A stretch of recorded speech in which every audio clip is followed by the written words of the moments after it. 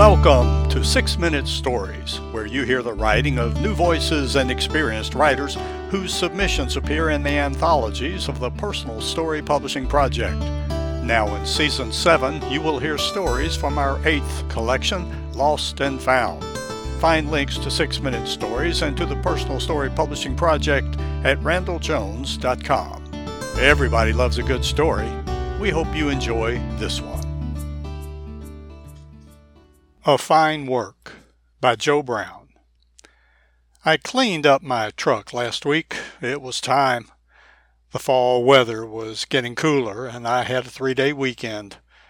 It took all 3 days.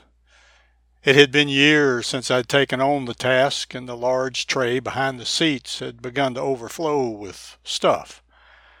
My first task on Friday was to clean out everything in the cab and to vacuum the cracks and crevices, the carpet and seats. While removing the clothes and forgotten tools, getting up the petrified trail mix and a host of other lost items, I found a story about my mother. I had penciled it during my watch while my 2 brothers, my sister, and I were taking turns staying nights with Mom in the waning days of her life.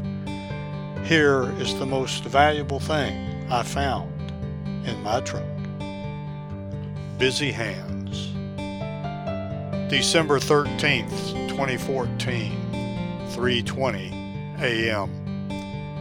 According to the corporate world, a successful woman strives to attain rank and climb the corporate ladder, make lots of money, and be important in the eyes of others. My mother did not work at these things. She didn't go to work. Shucks, she is one of a handful of people I know who never had a driver's license. She tried driving a couple of times, but it just wasn't for her. Mom's hands did find things to do, though. She was a good field hand. Mom would follow Papa George, that's Dad, dropping tobacco plants into the old water-filled handheld tobacco setter. Her hands would drop single plants at just the right time all day long or until the job was done. Later in the season, at priming time, she would tie hand after hand of tobacco leaves onto sticks with white string, stick after stick, until all the sleds were empty. She tied many a barn of tobacco. She did this season after season for most of her life. Our family and surrounding neighbors could count on Mom's hands to help put in the crop. Of course, it wasn't just tobacco fields, but acre after acre of truck crops, just called gardens. We had the creek bottom garden, the river bottom garden, the hillside garden. You get the picture. We raised them for trade, to sell, and for the family table. Mama said there were 2 things she did not need in the garden: kids and dogs. She did most of the hoeing, weeding, and picking herself. After the harvesting came the preparation, canning, freezing, or cooking, so it would be eaten either now or later. Mom's hands knew just how to do all that, too. She was also a seamstress. People would come to her for a new dress or other articles of clothing to be made, adjusted, or mended. She loved to embroider and to cross-stitch. In the winter, when it was cold outside, she would piece together little squares and make a quilt or 2, teaching other family members the best way to do this or that. When they were biting or the basket in the river caught a good mess of catfish, Papa George and we boys might bring in a couple hundred or more. Did you know Mom would sit up way into the night cleaning and packaging and freezing them? Yes, her hands could really clean catfish, too. Boy, was Mama also a good country cook. She always put good food on the table, even when times were hard. Some of our favorites were fried catfish, turtle stew, squirrel gravy and biscuits, roasted possum or coon, and persimmon pudding.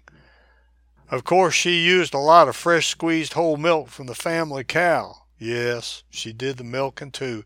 Her hands knew how to do all that and much more. Among other things that her hands were busy at were keeping up with the family bills, keeping house, raising kids, grandkids when needed, and helping with the flowers and other things at church. She was also the family historian. If you needed to know who married whom and when, Mama remembered. Which side of the family did cousin so-and-so belong? Mom knew. So maybe Faye Brown did not strive to be a bigwig executive, but her hands did good works after all. She always had busy, and in my mind, successful hands. But tonight, Mom's hands struggle for hours with the hems of the sheets like some unsolvable puzzle. Mom's busy hands did a fine work, no doubt about it. I was happy to recover that penciled letter from the refuse stored away in my truck, especially because Mom had gone home to be with her Lord and Papa George 2 days after I wrote it. Exhaustion and heightened emotions can flow right out when we write them down. Those words can be a blessing to you and others when you rediscover them. Copyright 2023, Joe Brown. Joe Brown is a native of North Carolina, born in Yadkin County and reared in Davie County. He now resides in the Bethania area of Forsyth County and has lived all his life within 40 miles of his birthplace. In February 2020, he retired from 50 years in the construction industry. Most of his previous writing has been daily journals on his mission trips to Kentucky, Canada, and Ecuador. His earliest published stories appeared in 2019, 2020, and 2021 personal story publishing projects. Editor's note: another version of this story appeared previously on 6 Minute Stories podcast as a bonus episode during Season 2 in May 2020.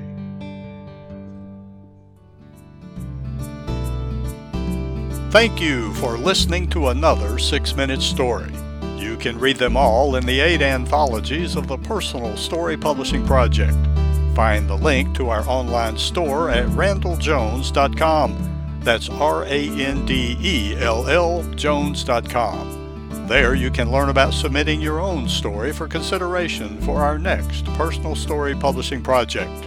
And remember, everybody loves a good story.